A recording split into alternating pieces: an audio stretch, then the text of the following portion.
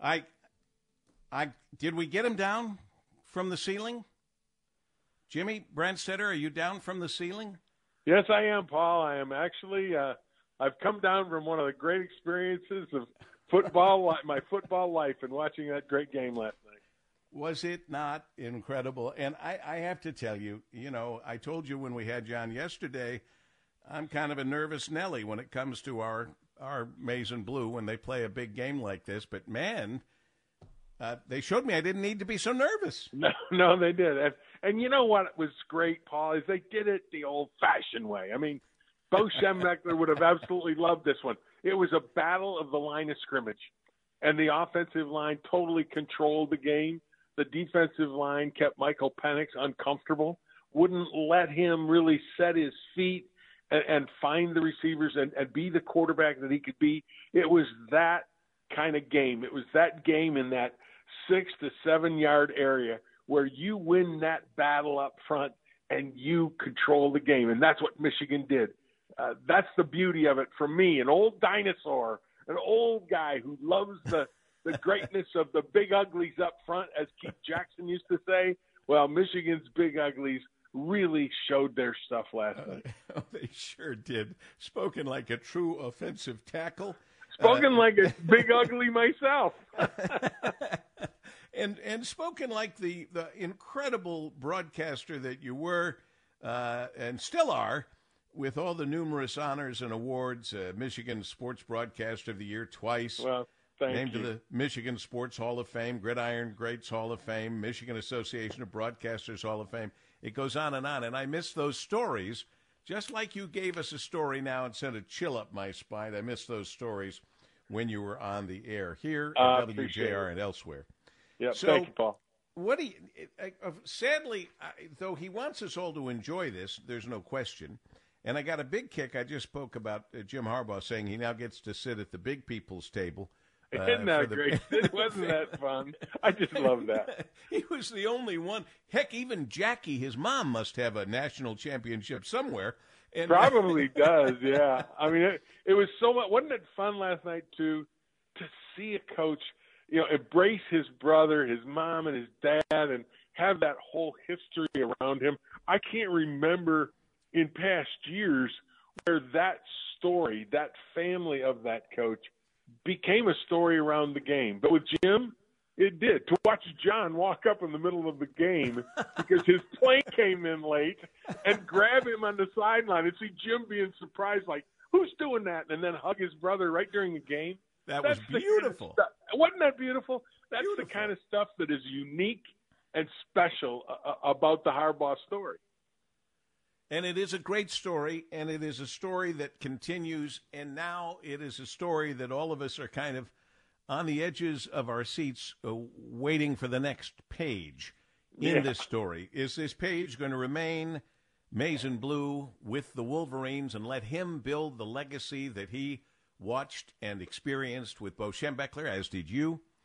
Or is it time for him to say, okay, I've marked that off my list. There's only one other thing for me to get, and that's a Super Bowl. Yeah, that's the question everybody's asking. I wish I had an answer. I kind of feel like him when he was asked that question last night. He said, kind of frustrated, he said, hey, can you guys let me enjoy this for 24 hours? Oh, absolutely. I agree. I agree. And I kind of feel like him, and I wish I knew the answer.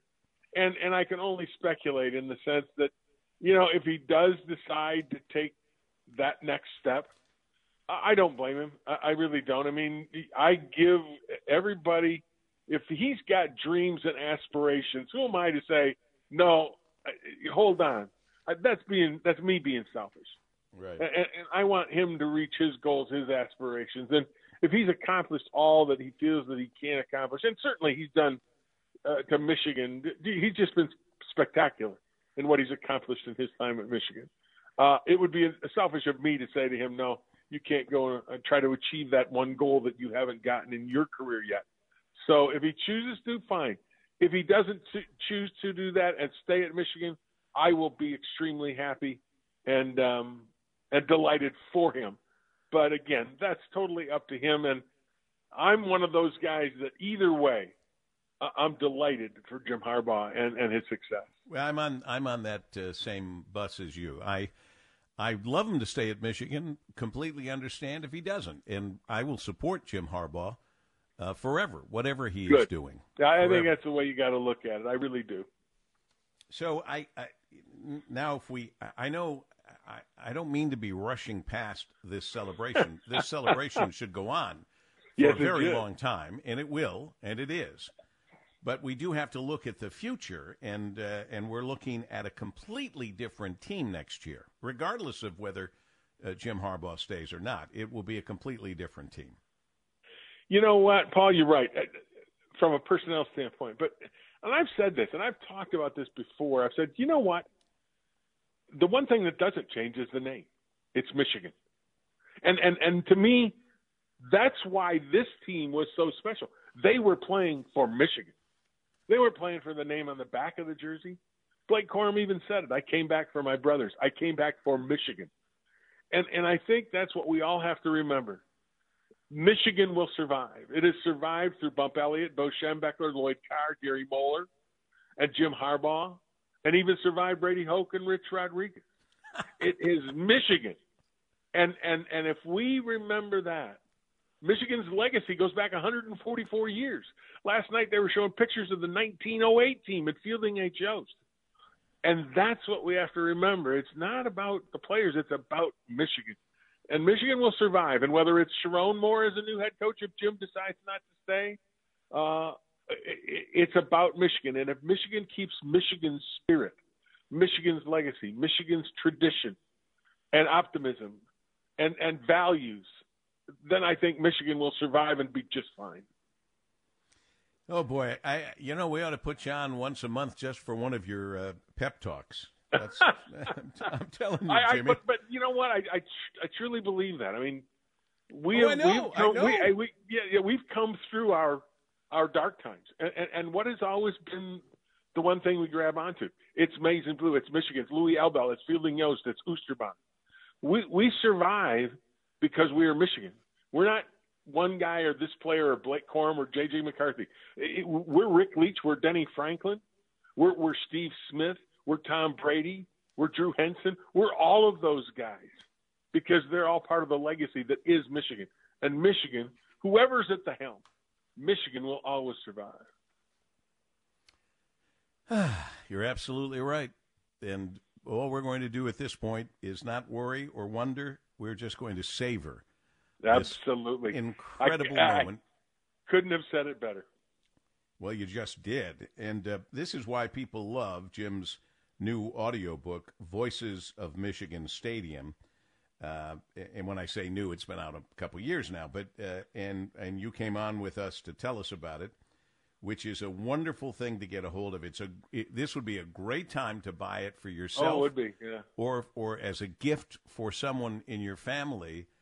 Even if they happen to love Michigan maybe more than you do, this would be a very, very nice gift. JimBrandstatter.com? Yes, JimBrandstatter.com. You can buy the paperback, you can buy a download, or you can get it on now CD. It's a 7 CD set, and it's available at JimBrandstatter.com. And it's what we were just talking about. It's the history of Michigan football. It's why Michigan football survives, because the great stories of the past still live on today.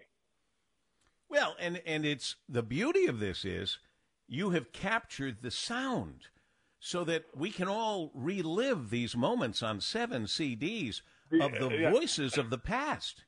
Paul, you can hear Ron Kramer again. How much fun is that? And Bo Schembechler and Rick Leach and Denny Franklin and George Hoey and Ron Johnson. These are great names that they're the shoulders that we stand on today to reach the heights that we've reached. And we should never forget that they were the ones that have that legacy, that built the foundation, that this team 144 stood on to win that national championship last night. I'm going to tell you a quick Dennis Franklin story. When I was living and working in New York City, WABC, I get on the elevator at my apartment, the Sheffield, on West 57th Street, and there's a guy on the elevator with a set of golf clubs. And I go, oh, boy, I don't think of golf very much here in New York City. He goes, yeah, I play a lot of it. I travel around, play a lot. And we're in this conversation coming from the 40th floor. Time to say, a few things. And right. He asks where I'm from. I said, I'm from Michigan. He goes, oh, I went to school in Michigan. I went, no kidding. I went to school at University of Michigan. And he said, oh, I went to U of M too. And I said, what's your name? And he said, Dennis Franklin. Did he really? Yes. How cool is that? That was just, I gave it away by telling you my Dennis Franklin story, but you made me think of it when you just mentioned Denny. And and he was in business and going to play business golf. Yeah, he was a salesperson in the media for a long time in New York. He's now, I think, out in Los Angeles, but one of Michigan's great all-timers. And he came in right after I graduated. And Denny is still a good friend and a great athlete and a great representative of Michigan. Jim Brandstatter, you're one of our all-time great Michiganders and Michigan men, and we thank you for sharing from your heart and from the line your thoughts in the game last night. And again, give our love to Robbie Timmons, your wife. I will, Paul. And thank you so much for your friendship and keeping me relevant by calling me up like this. You're the best.